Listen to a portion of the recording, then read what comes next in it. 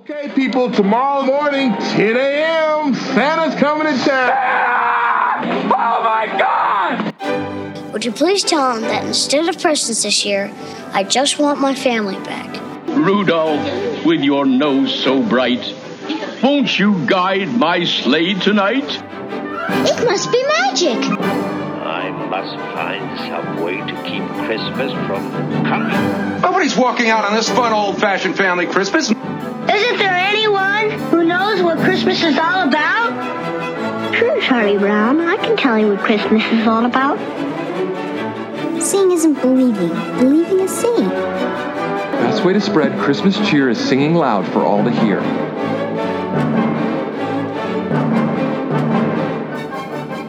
Welcome back to another episode of Tis the podcast that is determined to keep the Christmas spirit alive 364 days a year.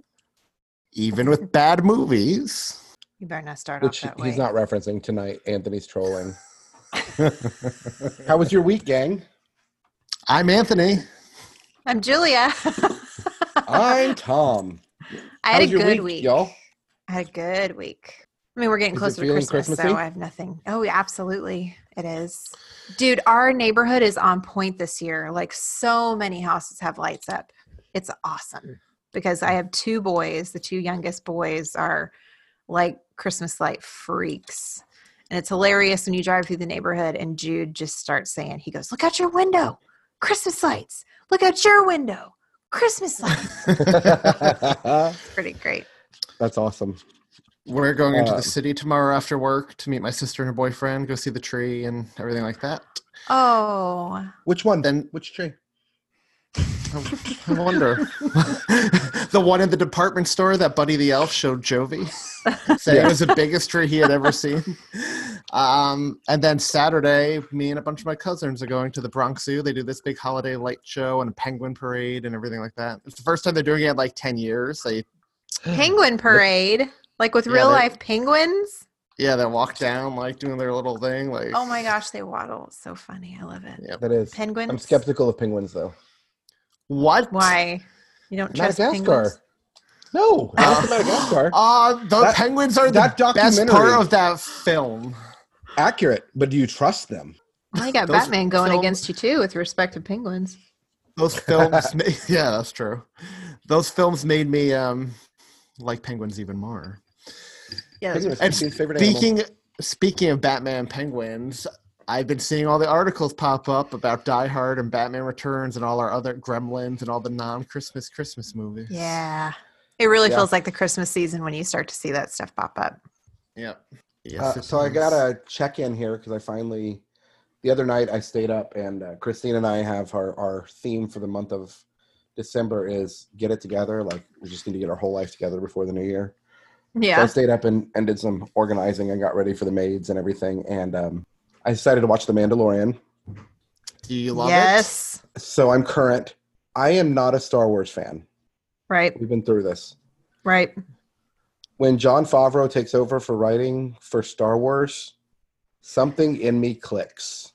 Actually, let me rephrase that. I'm not a Lucas Star Wars fan. I don't like anything that Lucas did very much. It's just boring. But everything that's being done. Heresy.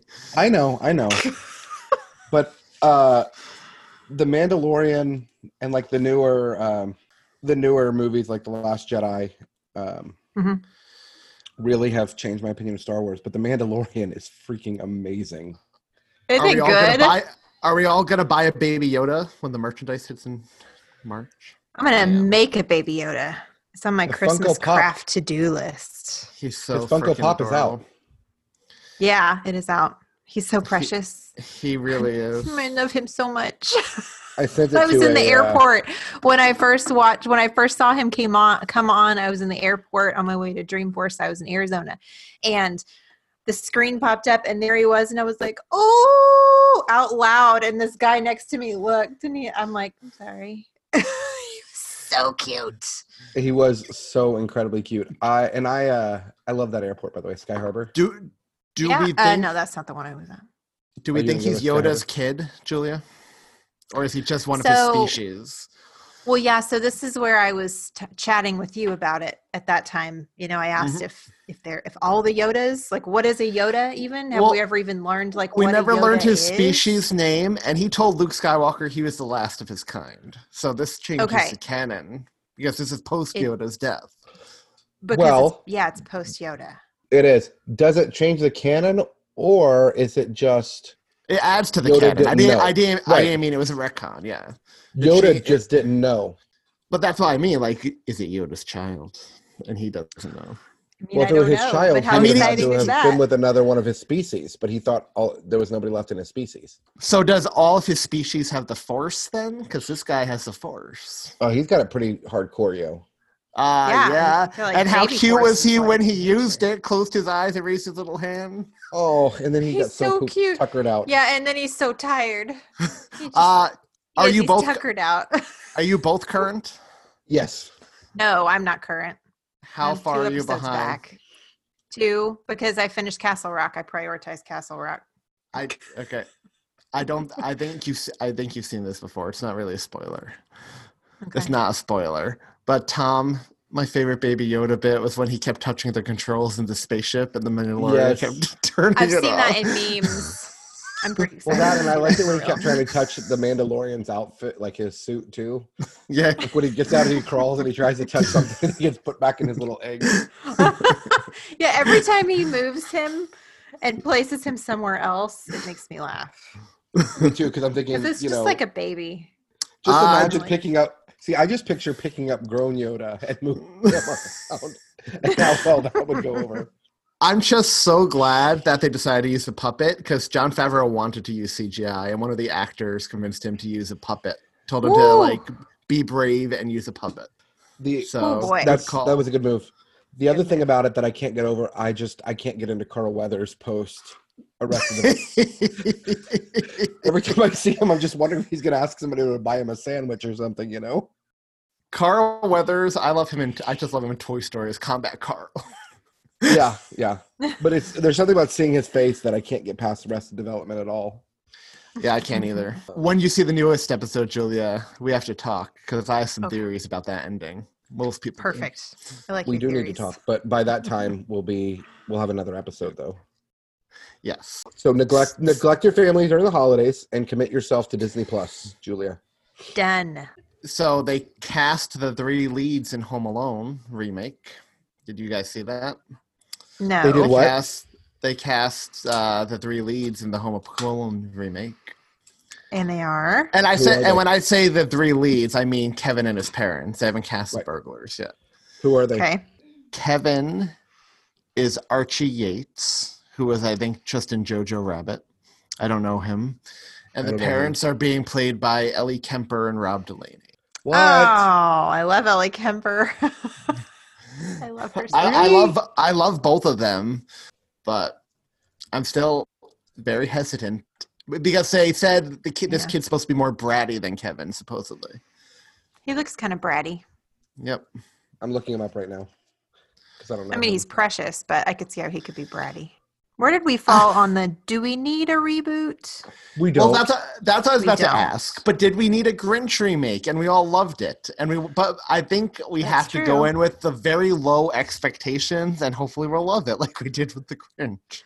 I mean, Disney Plus has done some very great things in their very short life so far. But they haven't tackled a remake. This kid does not have the cuteness that a young Macaulay Culkin had. I think this kid is cute. I think he's cute. Yeah. I don't think he has that Macaulay Culkin wide-eyedness. No, I don't think he's going to have that excitement and everything that Macaulay Culkin has. But Ellie Kemper as I think that's a good job. She can do it. She's pretty versatile. Ellie Kemper and Rob Delaney are good casting for the parents. I think we need to hold out and see who they cast as the Wet Bandits. That's really what's a lot more important than what we have with the parents, right? Yep. So we don't know storyline yet, right? Or even the premise, or do we? So it's a reboot. But have they confirmed? I don't think they confirmed it's technically going to be Kevin McAllister. I assume it is because they keep calling it a reboot. Like if it wasn't, it would just be another Home Alone movie, like they keep doing. Like they right. So a proper reboot. A proper reboot. So I assume it's going to be the Wet Bandits. or the sticky But they start shooting in Q1 of 2020, so I'm sure we'll get that casting soon. Yeah, I just don't know that I can enjoy Wet Bandits that are not our Marv and Harry. Just real quick, I watched Home Alone 2 the other day. First of all, every time I forget that Kevin, how violent he is in that film, particularly. But yeah, super bad. But Harry has a good core because he literally balances his entire body on that toilet with his hands to put the fire on his head out. And I'm like, darn, like he is like, he must be good at planking. Oh, well, after that trip down memory lane of 'Tis the Podcast Christmas Past, let's jump into tonight's film. Tonight, we are covering the 1988 classic Bill Murray Christmas movie, Scrooged. This movie is iconic. For those of you who haven't seen it, it's a retelling of Scrooge, Charles Dickens' story, which we've covered ad nauseum. But I don't think we've even scratched the surface of what we will be covering in the years to come. But it's a modern retelling. It is everything about this is an 80s film. Everything. It's just a quintessential 80s film.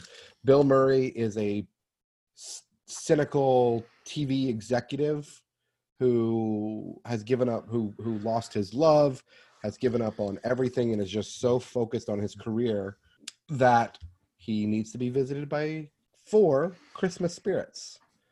And 3 Christmas spirits and a dead coworker. Boss guy. And he's going to learn the lesson of what Christmas is all about. Let's start with histories. And for that one, Anthony, kick us off. I saw this movie when I was young. When I say young, yeah, I was like close to 10 when I saw this movie for the first time. And I liked it. I still like it. This one hasn't aged as well for me as a lot of movies we've done. That'll be an interesting conversation to have later. How about you, Julia? But I definitely like it still. I definitely don't love it like a lot of our fans on Reddit and Facebook seem to. And our podcast. Yeah. But I like it. It's not one of the ones I loathe entirely. Oh my gosh, loathe entirely. Julia, how about you? So I don't remember the first time I saw it, and watching it this time, I'm not sure I've ever sat down and completely watched this movie start to finish until Monday night. And I think a lot of it probably had to do with my parents probably started playing it and then turned it off when it got kind of scary, because I remember the first few scary bits and then I was like, I don't remember anything else.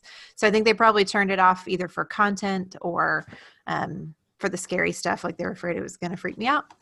So I think I've watched it one time through in my entire life, and then I've just kind of seen snippets before that. So I love this movie. I don't really remember much of a Christmas without this. I know it wasn't on when I was a little kid, but I was exposed to it pretty young and have enjoyed it. Somehow Christine has, over the years, seen bits and pieces, but she hadn't seen the entire movie straight through until the other night when we watched it. So she was in the same camp as you, Julia. Yes. She was probably frightened. She would have been frightened by it as a child as well. Yeah. I think she was a little frightened of it as an adult. So let's jump into this cast. The film, like we said, it debuted in 1988. It is directed by Richard Donner. Richard Donner is an icon in Hollywood. He, aside from this, he also directed the first Superman, Lethal Weapon. He was Conspiracy Theory. He did the Kojak TV series. I mean, there's just a lot to his name. He's done quite a bit. He did the second Superman. There's a Donner cut of the second Superman. He was kicked off. He didn't do the theatrical version, but the Donner cut is on home media. So and it's a lot better. So he did Lady Hawk. I love that movie. He did Lady Hawk. He did a lot. What are your favorite Donner movies? I love the Superman films. Mine's gonna have to be between Superman, and I really like the movie Conspiracy Theory with Mel Gibson and Julia I Roberts. love that movie so much. When I was It's making so my notes, underrated. it is. When I was making my notes for this movie, I'm like, okay, that is going on the watch list. Yep. Maverick, though, I love Maverick. Maverick's one of those movies I can watch over and over again.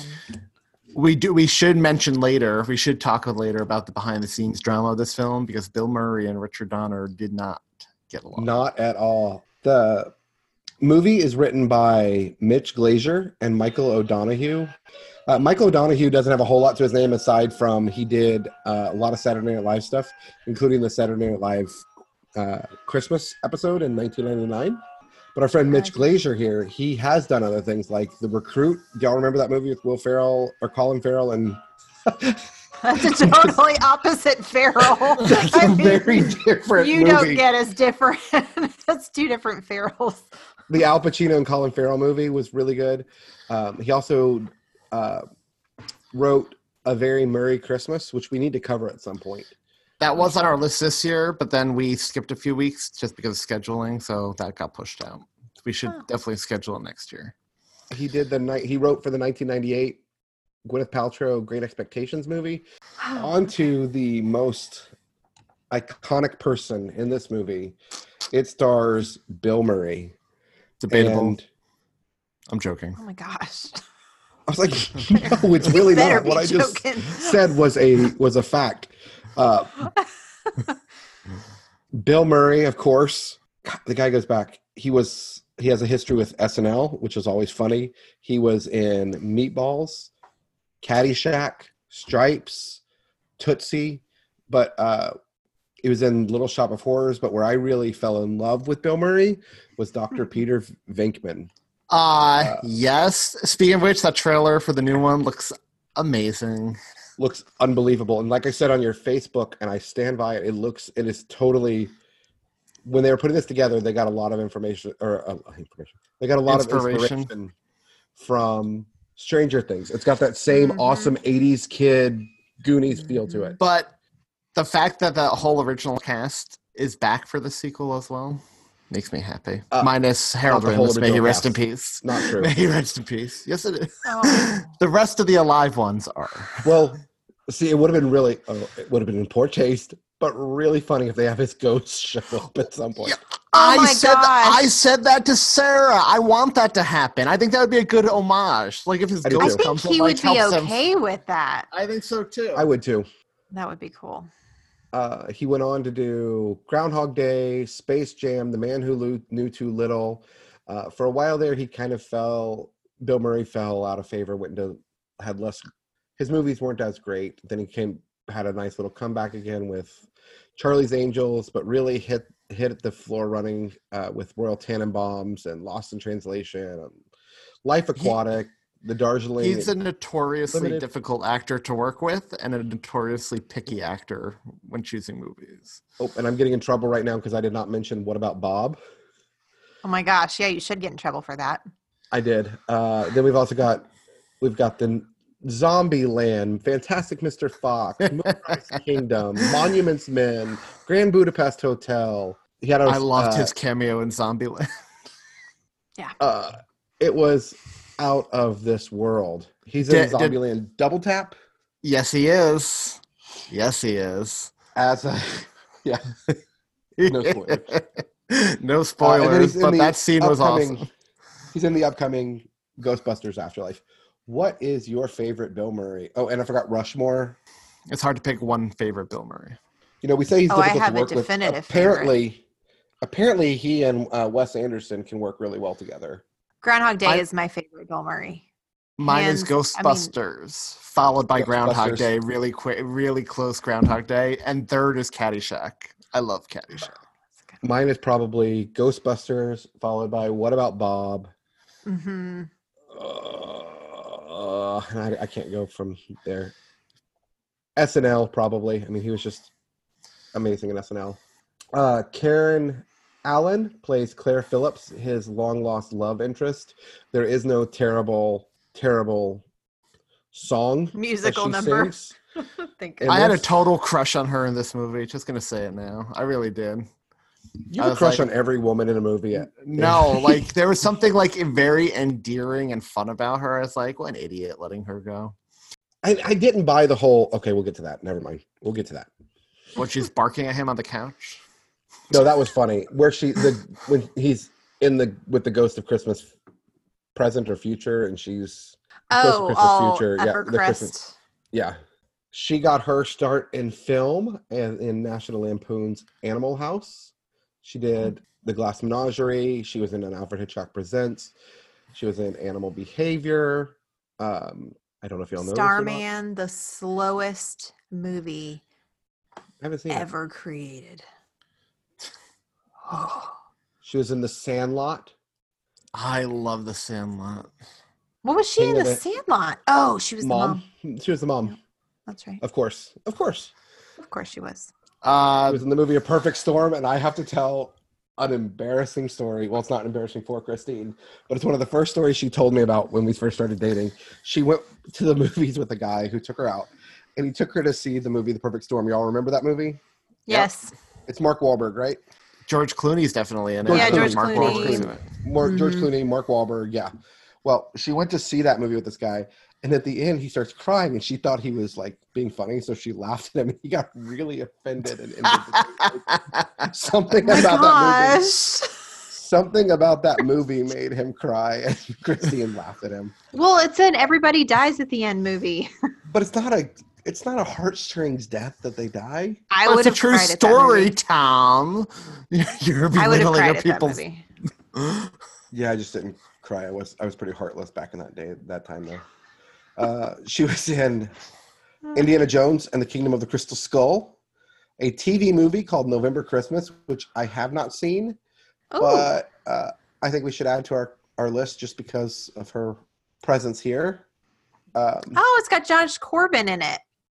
John Corbett. I'm sorry. Wrong names. And Sam Elliott. We got to add that to our list. It's got Sam Elliott, yeah. I think she kind of looks like in this movie, like she could be related to Margot Kidder. She does favor her a bit. I can totally see that, especially in this picture right here. Is it the butt chin? Is that it? It was the face, so it might have been that. She's got a little bit of the butt chin. But she's precious. You don't know if Anthony or I have butt chins. We hide our butt chins under our butt chin hair. I mean, girls can't. We don't have that flexibility.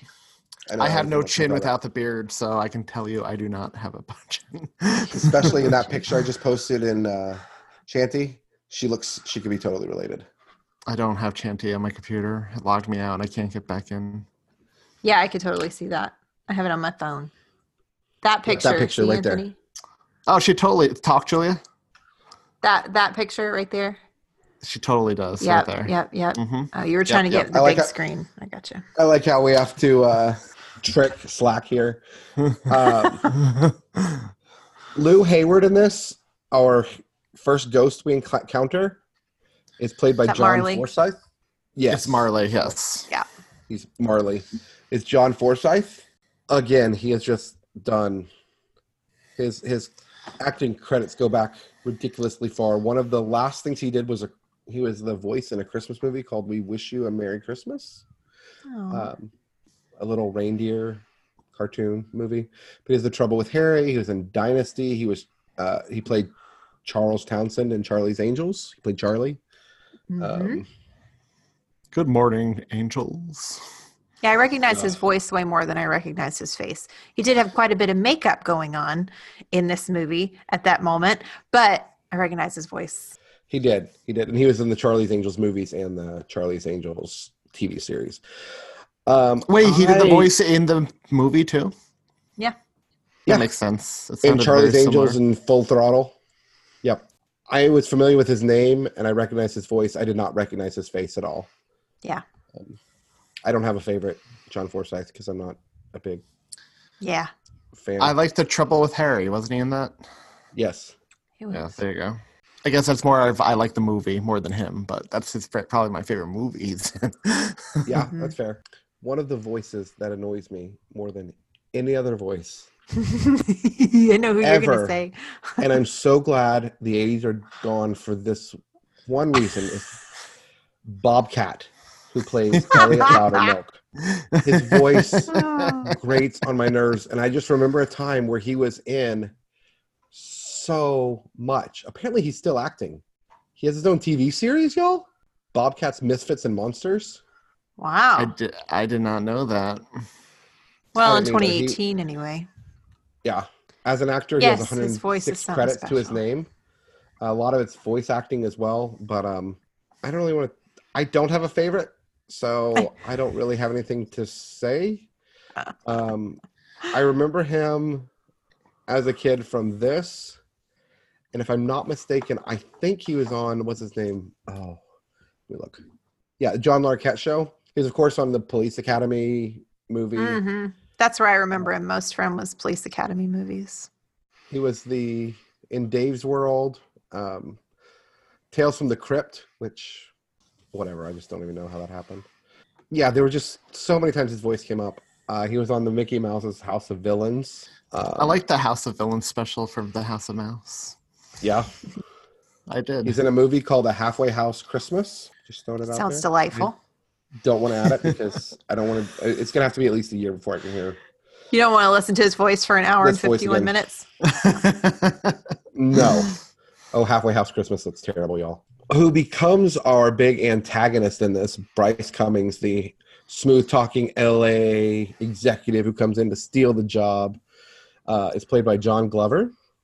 John Glover has done movies like he was in Gremlins 2. I don't think he was in the first one, right? No, he wasn't. But his career goes back to he was in Annie Hall. He had a part in Annie Hall. He did Twilight. He was in Nutcracker, Madness, Money. He was in Smallville. He was in Smallville. Huh. Yeah. He was in Smallville. That'd probably have to be my favorite, honestly. I can't say that's my favorite because they only showed him in the suit for 5 seconds in the grand finale, and that made me resent the whole show. Really? I liked it. He's in The Good Wife, and that's pretty much it there. I'm really trying to rush to these because I want to get to the Ghost of Christmas Present, but we have to do the Ghost of Christmas Past. The best ghost? Yes. Yes. David Johansen played the Ghost of Christmas Past. He did a really good job with the role. Yeah. He was a little more lively than the Ghost of Christmases tend to be. The Ghost of Christmas Past tends to be. Like in the other versions we covered, they tend to be more mystical, aloof, maybe. He was a little more lively. Yep. He too was involved in The Very Merry Christmas. He was also in Dr. Seuss's The Grinch. He performed That You Santa Claus. He was in Tales from the Dark Side. He was in Kick-Ass, Beverly Hills Chihuahua. That's my favorite. Just as a voice. You mean those Chihuahuas weren't really talking? They were voiced by people? They were. He played in Oz. He was in the Wienerville Hanukkah special. Card 54, Where Are You? He, of course, had played Buster Poindexter on Saturday Night Live, which is where we heard him on The Grinch. Now that we've got all that out of the way, let's go to my favorite character in this entire movie. The Ghost of Christmas Present is played by Carol Kane. And she is just absolutely amazing. She was in my first experience that I think first time I ever saw her on screen was probably The Princess Bride. Yep. She was in Adam Family's Values. She goes back. She was also in Annie Hall. So we have a couple of Annie Hall alum here. She was on Taxi. We should make the Christmas reference for her. She was in the live-action remake of The Year Without a Santa Claus. She was Mother Nature. She was. Oh. She was the best part of that live-action special. She steals because the show. She looks exactly like Mother Nature and sounds exactly like Mother Nature. You realize Mother Nature is a fictional character, correct? I refuse to believe these so-called truths that are coming out of your mouth right now. She plays Carol on Family Guy. She was in that movie, The Pacifier. She was in 4 Christmases. She did a stint on 2.5 Men. I know you're going to love it when we get to that movie. You know we've got to cover it. She, of course, most recently I saw her a lot in Gotham. She was awesome on that show. Who'd she play on that show? Penguin's mom. Yep. Oh, dude. And she was so good. I mean, she was. You understand how the penguin turned out to be the penguin with Carol Kane as his mother. There is nobody playing the Ghost of Christmas Future. It's all fake. I think we hit everybody we needed to, right? The only one I would mention is his secretary. The other one. Yep. Grace Cooley. Grace is played by Alfre Woodard, a Tulsa native. Oh, I didn't know she's from Tulsa. Yeah, her niece lives across, like, just right here by me. Huh. Yeah, she was born in Tulsa, Oklahoma, and she is unbelievably amazing. Yeah. I think my favorite... I don't know that I could put a favorite. Most recently, people will have heard her in The Lion King. She was in The Lion King as Simba's mom. Yep. Oh. She was in Star Trek First Contact. She did Captain America Civil War. K-Pax, which was a terrible movie. She was in that TV series, A Series of Unfortunate Events. She was great in that. She was Aunt Josephine. She couldn't hold a candle to Meryl Streep, though, in the movie version. TV show's better. Meryl Streep was better in the role. But it's hard to compete with Meryl Streep. Yeah, she was in Desperate Housewives, 12 Years a Slave, just Gulliver's Travels, that TV series, the weird one from the 90s. You remember that, Julia? Yes, I do remember that. Was it Ted Danson? Yes, it was. And he had, like, long hair. Yes, weird. She was on Saint Elsewhere. She has a long career, and she's an amazing actress. So this movie for me... go ahead. I just want to say it gets better as it goes along for me. The beginning part is slow until you get to the Ghost of Christmas Past. That's when I start really liking the movie. Everything prior to that just drags to me, and that's all the stuff that feels really dated to me. It does. It opens up. He's in a board meeting, and this television network he's with, they're going to do a live version of A Christmas Carol, for whatever reason, starring Mary Lou Retton as Tiny Tim. Which I see where you say that's dated. I mean, Mary Lou Retton is as dated as it gets. It looks terrible. The people who put together the trailer featured just the guy reading for 30 seconds. Yeah. Oh, actually, before that, we open up with the Lee Majors, The Night the Reindeer Died. Where Lee Majors comes in while the North Pole is under attack. We forgot to mention Danny Elfman does the music in this film, and you can tell. The beginning felt where you're like going around the North Pole. Felt very Tim Burton-y, very Batman Returns-y, very Edward Scissorhands-y, but like Danny Elfman, great as always. Edward Scissorhands-y. That's an entirely different movie. So I want to comment first of all on the shows that we see that IBC. You'll love it. Oh, they're horrifying. You'll love it. The shows they have The Night the Reindeer Died, where Lee Majors comes in while the North Pole is getting shot up and the elves are shooting back, and he takes out all these people. And we what I think is one of the funniest references is we've got Bob Goulet singing Christmas songs in like a swamp.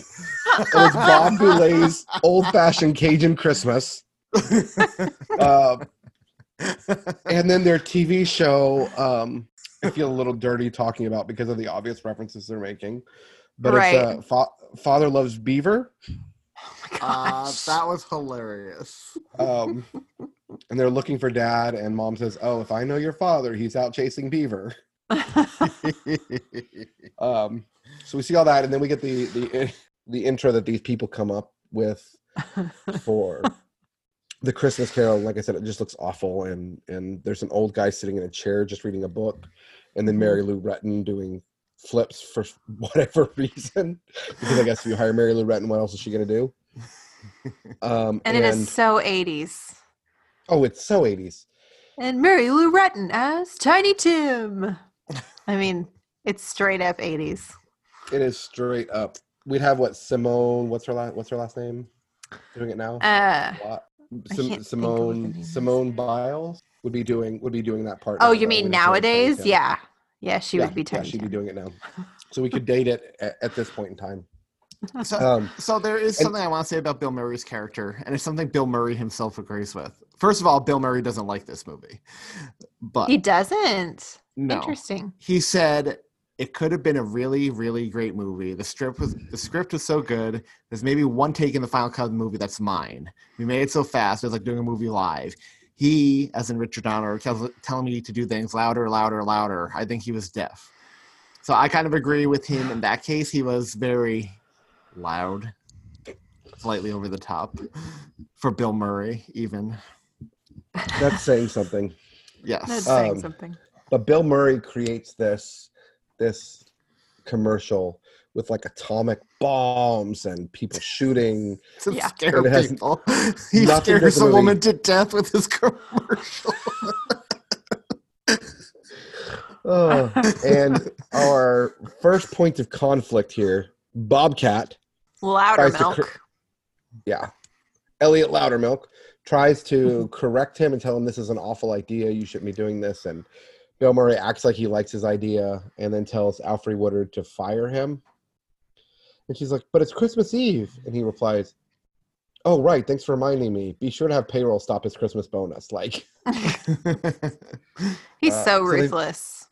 they fire Elliot Loudermilk and he ends up getting escorted out and thrown out by the security. And all Very this poor guy similar- wants is to have a drink. All this guy wants is to have He's a drink. trying to get drunk throughout the entire thing and can't. We see him throughout the show trying to consume alcohol and nobody letting him. He has it stolen. He has a car drive by and get him soaking wet. But don't worry, fear not, people. He does find his drunkenness later, which is actually over the top and hilarious at the same time. So we're going through this, and he obviously does not get the Christmas spirit, right? He doesn't understand it. He's just trying to make money. He gets visited by Lou Hayward, who was his boss and kind of got him in the role. We learned later was influential in getting him to become an executive.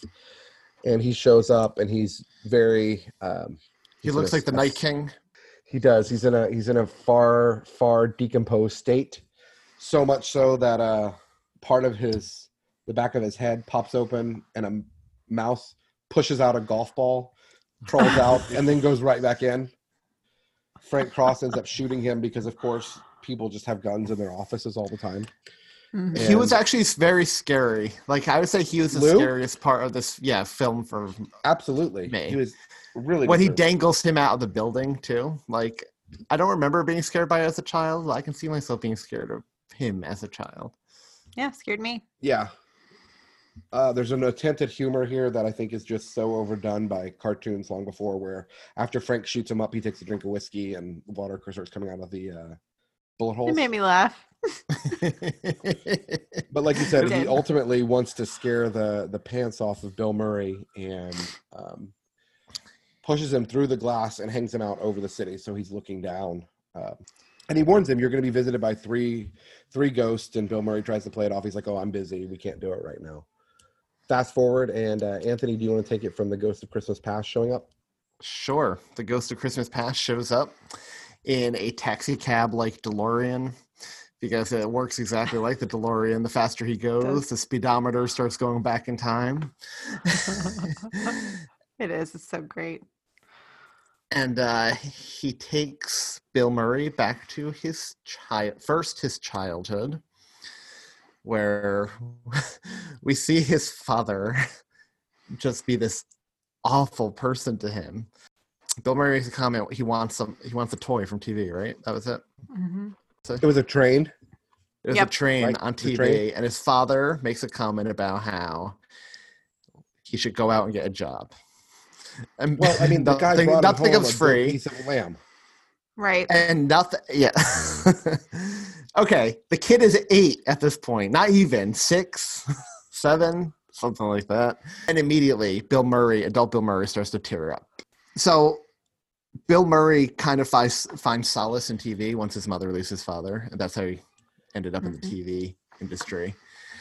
And then Well, then they go through. It's so much so that He talks about how he had such a great life and childhood, and he starts quoting all these things he did. And the Ghost of Christmas Past is getting mad and yelling at him. He's like, "That's from this show. That's from this show." Like he's just quoting television shows as if it were his own life. Right.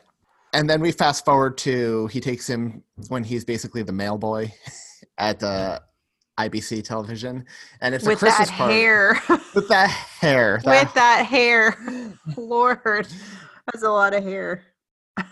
And Bill Murray's shocked, like, since when do they do Christmas parties? And they did them all the time before Bill Murray took over as boss. Yep. And it's your typical drunken debauchery Christmas party. Oh my gosh, that There's girl on the copy machine. There's So a 80s. woman photocopying her butt on the copy machine. And handing them out. They wanted to keep the non-R rating, so her butt is covered. Her butt is covered. Barely covered. Barely. You can see a lot of outlines. Barely covered. So she's handing those out. And she flirts with Bill Murray back in the day, but Bill Murray's so focused on his job. Like present day Bill Murray is like, oh, I could have had my shot with her. What was wrong with me? Then you see his boss, Lou. Lou makes a comment like, there's a party going on around here. Like, even he makes a comment basically that Bill Murray's working too hard. Too uptight. Too uptight. Needs to enjoy himself more. Then we meet the love of his life. We meet Claire Phillips when he literally runs into her on the street. I like their slams the meeting. door into his head. She slams the door into his head. It's a movie meet cute. She's It's a good one, too. apologetic. She's apologetic. He's flirty. He's a pretty girl. And then before you know it, they're living together.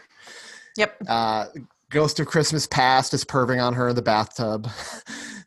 He is totally. Our second Christmas movie with weed.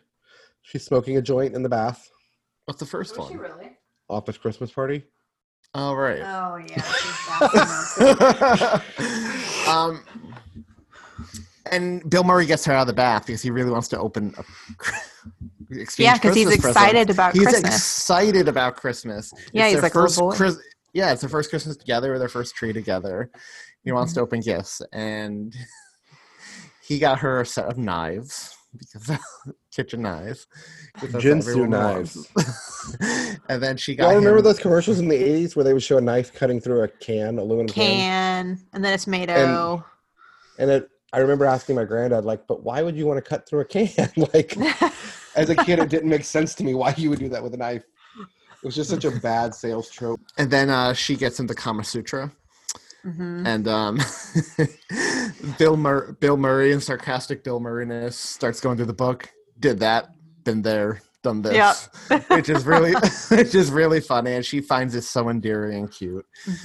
And it's a really cute scene. They had really good chemistry together. Like they did have good absolutely. The bits of the two of them I felt were my favorite parts of the movie, like the strongest parts of the movie for me, because that's where the heart really comes from with this movie, the two of them. Yeah, and you feel it. You really do. It's great chemistry. You totally buy why he's in love with her, because she's just fun and sweet and kind. And in these past scenes, you can even see why she's in love with him. Yeah.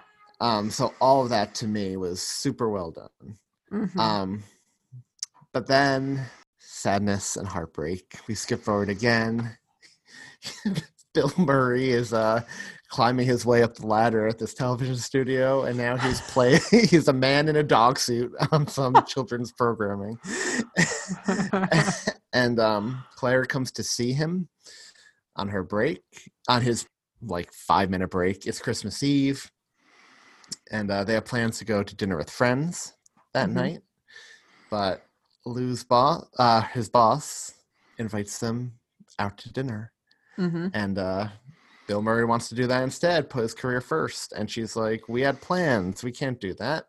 And Bill Murray said, just, go without. It's not just out to dinner. It's either his mistress or his want-to-be mistress that he's going out to dinner with on Christmas Eve. Correct. Yeah. Yeah, and Bill Murray doesn't just say, no, I'm not going to go. He tells her maybe she needs to stop being selfish. Yeah, there's this real... And you can see how hurt she is by his words. Yes. I have a problem with this in the movie. we see a dramatic character shift with no buildup, there's nothing to prepare us for this. It is just a character shift that came out of nowhere, and I did not buy it. They could have done with one more scene in between. Absolutely. They needed to build it. It was not. I wasn't sold on it at all. But it was heartbreaking when the door closes. When the door closes and she's like kind of waving goodbye to him. Oh, my heart broke for her. It was awful. Her face. Yep. Oh. And I really do find it. I find it pretty telling that you and I use that we use the same word like there. And it was great acting on Bill Murray's part because present Bill Murray, you can tell on his face like he's feeling biggest mistake of his life. Yeah, he mirrors that. He mirrors that same reaction, the same expression on her face. Mm-hmm. Yep. His reactions with Christmas Past when he's standing there watching the living room scene and his mom and all of that, and he gets really teary-eyed. That's also evocative. He did a really good job there. And we had some traditional Christmas Carol things, right? There were moments he kept trying to look away, and past forced him to stare and confront it. Right. It's honestly, yes, at modern day, but it's actually a pretty faithful telling of A Christmas Carol. Mm-hmm. Absolutely. Maybe they went a little light on the Cratchit stuff. The Cratchit stuff got really dark. Really dark. But we'll get to that. But because that's So he wakes up in the present again, and he's starting to freak people out on set, right? Because he's like acting crazier than usual, and he goes to the homeless shelter where Claire is currently working. And he's already after second ghostly visit, but the one real ghost, he's going nuts because he shows up. They think he's homeless. Not just that he's homeless, but these 3 homeless, intoxicated people think they spent time with him before. They think he's Richard Burton. I mean, talk about dating. That was I don't think people nowadays know who Richard Burton is. I don't know who Richard Burton is. You don't know Married to Liz Taylor. He was in all this. He was a big deal back in the day. Yeah, I mean, even in '88, he was also still, big enough deal to where people knew who he was. That felt dated. That's lost a little bit in the years. Oh, okay. But I can see that this part bothered me a little bit. Yep. This scene bothered me a little bit because I know you need all 3 ghosts to get Scrooge his lesson. But Bill Murray was so affected by the past, and he immediately slipped back into selfish Bill Murray when he talks to Claire. Yep. Claire just asked to give me 5 minutes. She was going to get out of her volunteer work to go have dinner with him, and he couldn't give her the 5 minutes.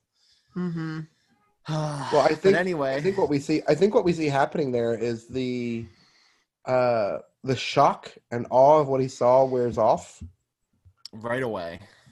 It does. It wears off, and he's like, "Nope." Which also, the problem I have with this is it makes Claire become a pushover later. Yep, that's my problem with it too. Which sucks because I love Claire in this film. She's not my favorite character. No, the next ghost is my favorite character. The next ghost is my favorite, Carole King. So we have Christmas present now, and it's Carole King, and everything that happens is secondary. To the fact that throughout this entire thing, she's beating the living crud out of Bill Murray. With a toaster. Well, first of all, Carole King hated beating him up on set. She said she hated it. Yeah. She said she felt so bad to doing it. She actually ripped open his lip so bad that they had to pause filming for 2 weeks. She's so little, too. It's crazy. Yeah, she nails him in the beans. She does, and she calls it a nutcracker. Yep. So we have the holiday theme there. It's funny to me that you cannot tolerate Bobcat Goldthwait's voice, but you are endeared. I can tell by the look in your eyes by Carole King's voice. That is like nails on a chalkboard to me, frankly. It's fine for the character, but you're not a fan of her in general? I don't love her. I like her in small doses. I didn't mind her in this. She's just not my favorite ghost. She's much better as a supporting character than stuff where she has a big part. Yes, absolutely. Right. She had to grow on me in her time on screen as Christmas present. By the end of it, I was cool. But like at the beginning of it, ugh. Well, I loved her look, how she looked like a fairy. She kind of looked Glinda-y from The Wizard of Oz. And she even quotes Glinda when she comes on. She says, I'm a little muddled, which is what Glinda said to Dorothy when Dorothy first appeared. I love their chemistry. It felt he's just trying to take everything in. They go see his brother, and his brother is having was it brother first or was it Alfred Woodard first? Brother, right? His brother. So we go see his brother, he had told Grace, the secretary, to send his brother an IBC towel for Christmas. She decided to send him a VHS recorder, as they called it. Like, big deal. It wasn't just the player; it was the recorder, right? So, his brother ends up making excuses for him and defending him because he's my brother. And then he opens the present, and it's the VHS. He opens it up. He likes it.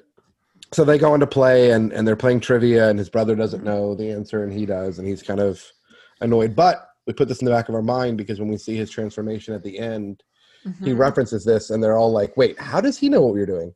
Then we see Grace with her son. She paid a lot of money that she didn't have to take him to a specialist to find out why he's not talking. Yeah. He hasn't talked since his dad died. So there was some trauma there. And she paid another specialist who gave her no information, no help at all. And she's frustrated, but she's like, you're going to surprise everybody. When you talk, it's going to be big. She's so loving. I know. I love her as a mom. I know it was dark, but I loved when Bill Murray was staring through the window. I didn't know Grace's husband died. And Carol Kane's like, she wore black for an entire year. And he's like, I thought it was a fashion statement or whatever. He said a fashion term. The little boy who plays Calvin is just unbelievably adorable. He is. He's our true Tiny Tim, not Mary Lou Retton. Yep. Right. Hard disagree. Let me guess. Do you have a crush on Mary Lou Retton too, Anthony? Best version of Tiny Tim I've ever seen. First one where he does backflips. So we go through, and then he gets abandoned by the ghost of Christmas present. I'm trying to remember now. Was this where he ends up in the subway? In the sewer grate? The sewer grate. Okay. So he gets another abandoned. kind of creepy scene. Yes, it's creepy. He gets abandoned here by the ghost of Christmas present, and he's in the sewer grates of New York, which has got to be one of the scariest places on the planet. And man, yeah, it is.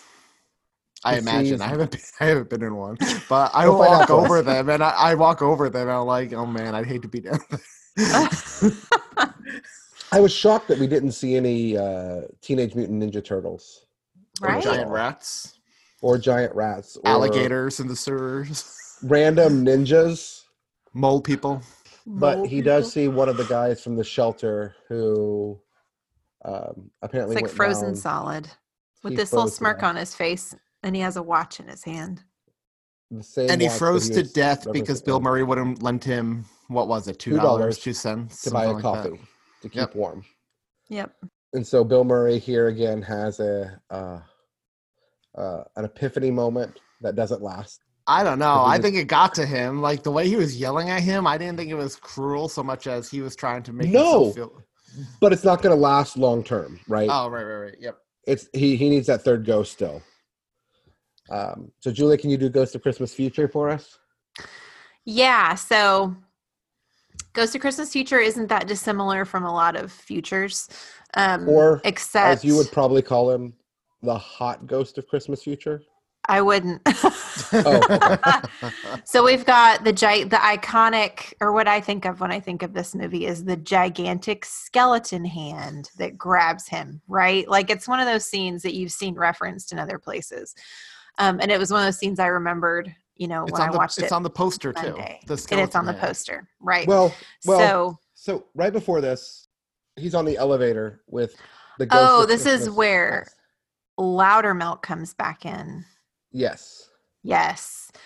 Right. So Bobcat Goldthwait's character, Loudermilk, is stark raving drunk, and he has a shotgun now, and he's ticked about getting fired, especially around the time of year it was, and it made him lose his wife, and it was just like this trickle-down effect of really terrible stuff that happened to him. So he goes back to the TV station and basically accosts Bill Murray's character and tells him he's going to kill him because he ruined his life and took everything from him. So in an escape from the shotgun, Bill Murray gets in the elevator, and that's where we meet Ghost of Christmas Future. Black shrouded ghost, skeleton hand, Television face. So it's interesting how television is used throughout the movie. And it was just extremely smart on Donner's part that he kept reinforcing the television thing, which I'm sure we'll talk about in a minute. But yeah, his face is a television screen with haunting images on it, and it replays, at certain points, doesn't it replay parts of, his own life and stuff like that. But so Future shows him kind of the standard scenes we think of when we think of Scrooge retellings. It shows him his death, right? Which is the ultimate one that gets to him. But it shows him this curious one that Tom brought up, or Anthony brought up, I don't know which one, of Karen Allen's character in the future. So she's in this very nice restaurant, and she is totally made up 80s style, right? Like fancy makeup. She's real frou-frou. And there are these homeless kids standing outside, and she is basically Bill Murray pre-Reformation character, but in girl form. And I was totally so who said that they didn't like that part? Me. Tom. So when the scene started, I was like, no. I mean, because we don't need her to change. She wouldn't change anyway, right? Because she is this pure character and right? Like this would never be some part of the future ever. She's so good and altruistic that one line from Frank 20 years after they had dated would mean anything to her, or 15 wouldn't mean years, that. 10 years. No. So I was totally with you on that until she started quoting what he told her, which I get is the whole point of it. But I liked by the end of the scene, I was digging the fact that it made it that much more painful to him, what he said to her, because he saw this future of, not that it would ever happen, but of this really amazing woman flipping to how he is current state, all because of this thing that he said, take care of yourself. You watch out for you first. So I didn't mind it. By the end of the scene, I was like, okay, I can get down with that. But I did have that reaction initially to it as well. They also do my least favorite part of Dickens, which is the temperance and ignorance part. I hate that part of A Christmas Carol. I absolutely despise that part. They sort of do it. They don't call it out, but this Ghost of Christmas Present, which I guess they switch ghosts on it, but he's got these bodies inside of him. And I kind of assumed that was part of that. Did y'all get that sense too? Yep, absolutely. So they shifted it back a ghost, but it felt... But I feel like it kind of, honestly, even thinking about the original story, kind of makes sense for Christmas Future to have him in his robes. Yeah, just it does. Given Christmas Past characterization versus Christmas Futures. Yeah, well, in present. It's usually done in present. Present, that's what I meant. I'm sorry. Yeah, it does. It's because it's creepy. It is and creepy. The only creepy ghost is Future. Oy. What's his name with the shotgun? Kind of. Yes. Kind of really dark considering the climate we live in nowadays. Yeah, I don't think this would fly today. No, I don't either. In a comedy movie, no. Yeah, no. Yeah, it'd have to be drama. Yeah. So that concludes the ghosts. And Tom, you want to bring us back around to Scrooge in his post-ghost appearance. Tom, do you want to put a little love in our heart? Yeah, put a little love in our heart, Tom. I do want to put a little love in our heart. So he shows up, and when he comes back, they're doing the live broadcast of A Christmas Carol. And he just cuts in, starts talking about, he's verbalizing what he's learned and engaging everybody and encouraging people to follow the Christmas spirit. It's beautiful. People start singing Put a Little Love in Our Hearts, and he gets ready to sign off, and he looks down at Calvin and says, did I forget anything? Or no, Calvin's tugging on him. He's like, you didn't say God bless us, everyone. Like, this is the moment that Tiny Tim speaks, that the transformation of Frank Cross brings about Tiny Tim's healing, and it's just beautiful come together at the end. I loved it. It's the wild and crazy Scrooge when he finally wakes up that I love. It's my favorite scene in every Christmas Carol. Yep, let's talk about quotes and scenes. I did learn in this. Oh, no, I don't want to say that. It's a little dark. Never mind.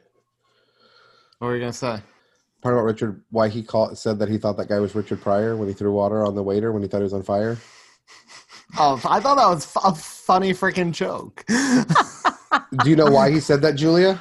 Yeah, I do. So, Richard Pryor apparently, while freebasing coke, lit himself on fire and ran down the streets in L.A.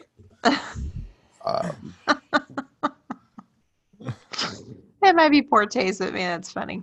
It was a funny joke. And Bill Murray ad-libbed the majority of his lines in this movie. Which I guess is what drove Richard Donner insane. Yep. Partly. Which drove Bill Murray insane because Richard Donner didn't work that way. Well, and Bill Murray didn't like the script originally. He thought it was trash, and so he's the reason we have this great love story. We needed the love story. The love story is the heart of this film. It would not work without the love story. So best Belle, hands down. We wouldn't have any of the reasons to stay. You know what I mean? No, we wouldn't. We wouldn't still be watching it today if it weren't for that love story, and that's what really shows his transformation when he realizes what's more important. Yep. My favorite scene is by far Carol beating up Frank. She picks up a toaster and hits him in the face. For whatever reason, I don't understand why she picked up a toaster, or why there was a toaster on the floor. I guess it was a Christmas present. So I like the line Claire has. I'm going to go sweet at the beginning. That's the one good thing about regret. It's never too late. You can always change tomorrow if you want to. That is a good one. Sentiment. But the nipple scene is my favorite scene in the entire movie. Okay. So it's the Golden Star dancers, Golden City dancers, some kind of horrific dancers they have in this Charles Dickens live show with like the skimpiest little bottoms on, and they're like, it's terrible and it's awful and it's so funny. But Frank Cross is standing there with the censor lady, and he goes, I want to see her nipples. And she goes, but this is a Christmas show. Frank goes, well, I'm sure Charles Dickens would have wanted to see her nipples. And then this random guy goes, you can barely see them nipples. Just totally off the cuff.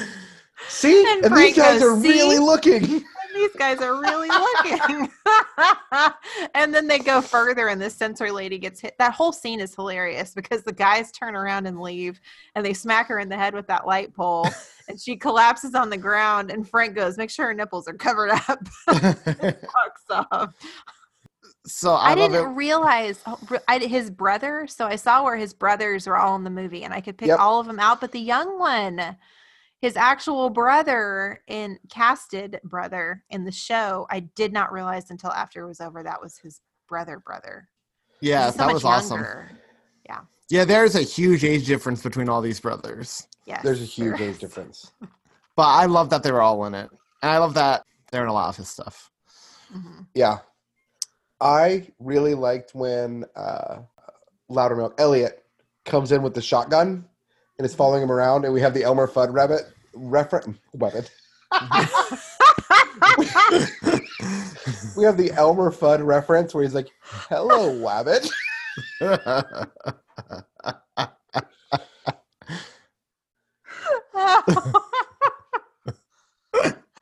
that was funny. I like when Frank is with the Ghost of Christmas Past, and he says, I get it. You're taking me back in time to show me my mother and my father, and I'm supposed to get all goosey and blubbery. But forget it, pal. You got the wrong guy. And the Ghost of Christmas Past says, That's exactly what Attila the Hun said. But when he saw his mother, Niagara Falls. It was awful, but I like his dad when he's like, telling him to get a job, and his mom's like, he's only 4, and he says, all day long I listen to people give me excuses why they can't work. My back hurts. My legs ache. I'm only 4. And of course, the line that everybody thinks, go back to Jersey, you moron. I'm going to quote one of the promos at the beginning of the film. I like when Santa's like, it's Lee Majors, the $6 million man. And Lee Majors is like, Santa, is there a back way out of this place? And Santa's like, of course there is, Lee, but this is one Santa who's going out the front door. And Lee's like, look, it don't matter a hill of beans what happens to me, but the world couldn't afford it if anything happened to you. Now stay put. And Santa's like, oh, that's very nice of you, Lee. And Lee, you've been a real good boy this year. Oh my gosh. Super creepy. I like the when he's in the sewers, his stab at certain New York establishment. He was like, well, this is nice. Where are we? Trump Tower? Yeah, I noticed that. That was funny. That was funny. I like when James it says, you know what they say about people who treat other people bad on the way up? And Frank's like, yeah, you get to treat them bad on the way back down, too. It's great. You get 2 chances to rough them up. There's that part, I'm going to do it by memory, where he walks in and he sees Calvin's picture on Grace's wall. And he's like, Grace, what is this? And she's like, oh, it's a picture my kid did or something. It's Santa and Mrs. Claus. And he says, how many fingers does Santa have? And she says, 11. And he's like, yeah, 11, exactly. It's crap. I don't want it on the wall. And he takes down Calvin's picture, crumbles it, and throws it away. So terrible. Oh, this woman, if Calvin weren't in need, she would have walked out at that point. I do want to bring another point of random useless trivia here. This is T.J. Miller's 3rd favorite Christmas movie. Is it really? What are his first 2? His second one, you're going to love, It's a Wonderful Life. And his first one is A Christmas Story. Oh, nice. Interesting. I can see that. So I have a bit of random trivia, too.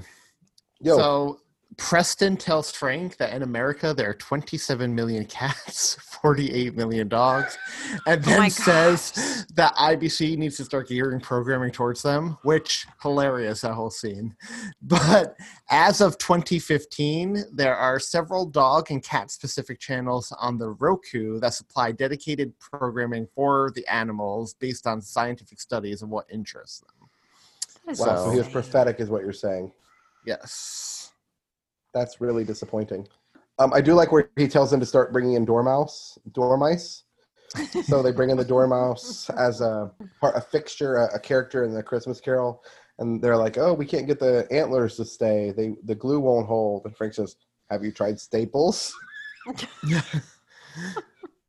So I said Claire didn't like that.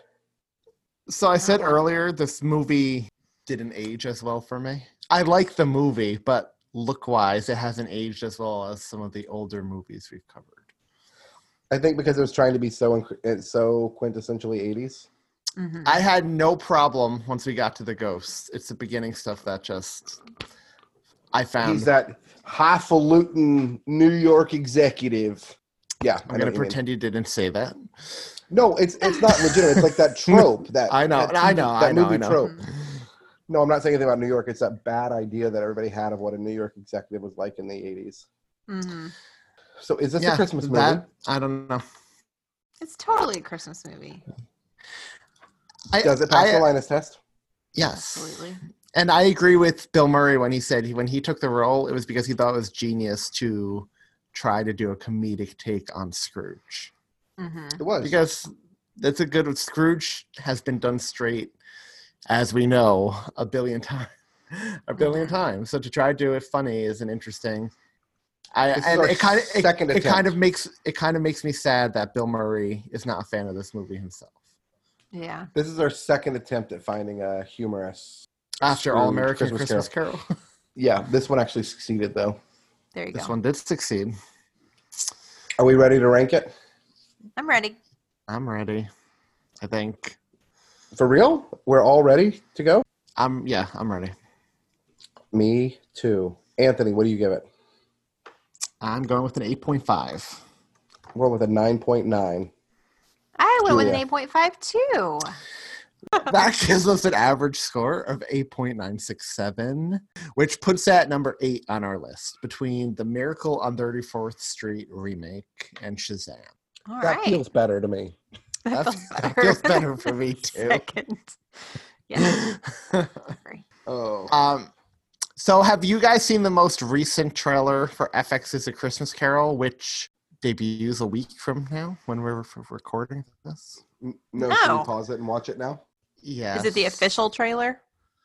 I think Okay. you'll know it because I want to talk about something that they seem to be doing, which does not sit right with me. So I'm curious to get your take. So Okay. Hold, please. I don't think I'm into this movie at all. I don't like... It just looked like... what's that show? Peaky Blinders? Well, Yeah, it's the it guy does that's look doing it, right? I know it is, but it looks exactly like that. It looks like he's just putting Peaky Blinders in a Dickinson thing. Nope. So it seems to have a lot of Marley in it. yes. Mm-hmm. Which is interesting. And I don't love Bob Cratchit's wife not being this wholesome motherly character. Well, You don't like her as a hooker? I don't like that Scrooge is basically dangling money to have relations with her. No, I don't either. So that makes me think, does he know, like, at the beginning, Tiny Tim's a cripple? Obviously, And I mean, he's from sick? from that thing, it looks very much like he knows it. Like we're saying Tiny Tim's sick, and he's like, this is because of your sins or something. I don't know. I mean, I'm still intrigued to see this. It looks sensationalized to me. But this Yeah, that's what this I'm afraid makes of, me a Tom. bit wary. Yeah, sensationalized Yeah. is good. Me too. word for it. I'm sure whoever's doing it is trying to say this is probably a more realistic view of what London would have been like in that time, and that Dickens' original story was sensationalized because it had ghosts to begin with. I don't like the ghosts in it. I mean, I love Andy Serkis in anything. I'll watch Andy Serkis as anything. Yeah. Yeah, I will too. but a I few don't know of the that he other can save ghosts, this for I'm me. curious. Yeah, interesting. You know what looks like more wholesome movies? Maybe What? are the 2 movies we're covering in the next few weeks. I would definitely use the word wholesome. Wholesome? Much Question more mark. so. Next week, Question mark? Christmas week, we are covering White Christmas. And the week after that, just in time for the new year, which I think is very appropriately placed for this film, It's a Wonderful Life. It is well placed. I will agree with that. I want to read a review that we got, y'all, Yes. because it made me happy. Our review from Elena B163 on Apple Podcast said she gave us 5 stars, and she said, "Come for the Christmas, stay for the Harry Potter." She said, "I love this podcast. I look forward to a new episode each week and find myself laughing along as the elves review some of the best and the worst Christmas movies and specials of all time. The other content, mostly the Friends Thanksgiving episode, always brings me back to a great memory, and the Harry Potter chat makes me want to increase my book rereads from once every year to twice. Thanks, guys. Keep it going." I love that. I love that. That's so sweet. Elena, if you will, email us at elves@tisthepodcast.com, and we'll send you a little thank you for the awesome review. I want to talk about something else sweet this week. So Anthony and I are a part of the ornament exchange that, 8, 9, 10 people are taking a part of this Christmas season. And one of our participants, her name's Bridget Oakley, and she was incredibly kind, and I think sent a Christmas card to everybody on the list, even though she definitely didn't have to. And Anthony and I both got one. And it was like the sweetest note inside about how she loves listening, and it really enhances her season. Just And how incredibly kind. And how she feels like she's sitting around with 3 friends every week, and that's like the highest compliment I feel like we can get. Yes, it is. So Bridget, thank you so much for that Christmas card. I think it's my favorite one yet. And Anthony sent me his picture one, so like high praise. Oh well, don't spoil. I haven't opened Anthony's yet. Christine and I like to sit down and open them together, and we haven't had a chance yet. So we got a little stack here. I also want to thank Charlene for sending a Christmas card to the elves. We got that. You, Thank you so much. Thank you. And also, Todd Killian from Christmas Platter also sent a Christmas card. Thank you, Todd. Oh, thanks, Todd. Thanks, Todd. You're a good guy, Todd. I just wanted to plug something real quick. When you're listening to this, actually it dropped today, the same day as this episode. Download the latest episode of Film Strip Podcast. You will hear two of the elves, me and Julia, discuss the Christmas film Rare Exports with the crew over there, and that was a really fun recording session, and we were so glad to co-host that episode. And yes, that was so much fun. I can't wait to hear it. President Hot Dog said it's already out. But Jay from the Film Strip podcast messaged us on Twitter today saying it drops Monday. The Mike Westfall Advent Calendar House one is out. Right. Okay. All right. But anyways, check it out because that was a fun discussion. And we need to put Rare Exports on our list this upcoming year. Yes, we absolutely do. And if you want to hear us even more places, check out Patreon. We have bonus episodes and stickers, and you could possibly co-host, check it out for more Tis the Podcast content. Patreon.com/TisThePodcast. Or tisthepodcast.com/Patreon. Same way you can find all of our social media channels. You can go to tisthepodcast.com/Facebook, Twitter, Instagram, Reddit, Facebook group, and get involved. Our Facebook group is really on fire, y'all. If you're not on it, you should be. It's great. It's a lot of fun right now. I think it's going to help all of us in about a month. Ugh. Yep. But we are not at a month yet. So let's not worry yet, because as of today, we only have 216 hours until Christmas, if you can believe that. I can't. That's only 9 days, y'all. That is 1 week. It's almost here.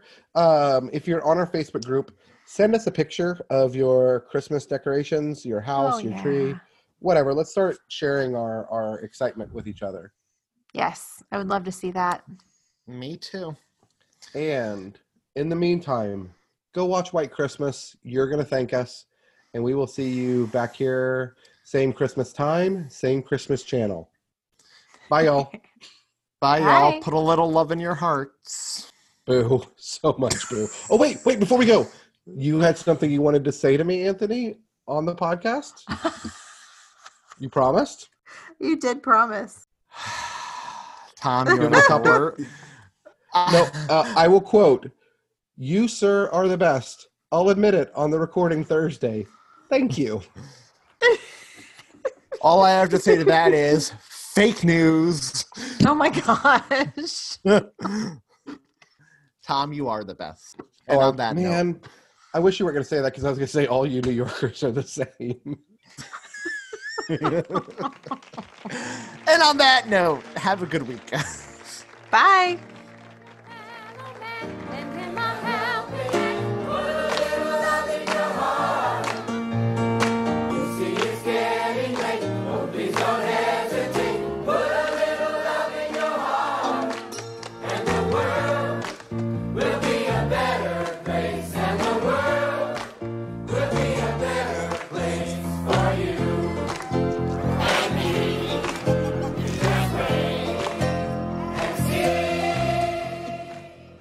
Which gives us an 8.967, which puts it at number 2 on our list.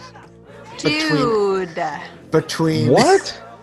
Between Elf and the Santa Claus. The Santa Claus had a 9.57. Oh my gosh. Wait, no, Muppet Christmas Carol. Oh, we moved it. Dang it. We moved Muppet Christmas Carol, didn't we? Mickey's Christmas Carol. I'm sure Muppet Christmas Carol. Muppets at number 9.33 as a rating. Which is number 6. Yeah. Wait. What? That doesn't make. How is 8.96? Oh, higher Jesus. than 9.33? I'm sorry. His birthday's in like a week. Let's do that over again. I'm like, no, this isn't right. It's not number 2, dude. Okay. I see fours in the 9. 4 of them in the 9s. Guys, math is hard. I'm putting this all as outtakes. That gives us an average score of 8.967. Stop laughing. I just thought it wasn't me this time. was making all the noise through the whole movie. My brother, the king of Christmas.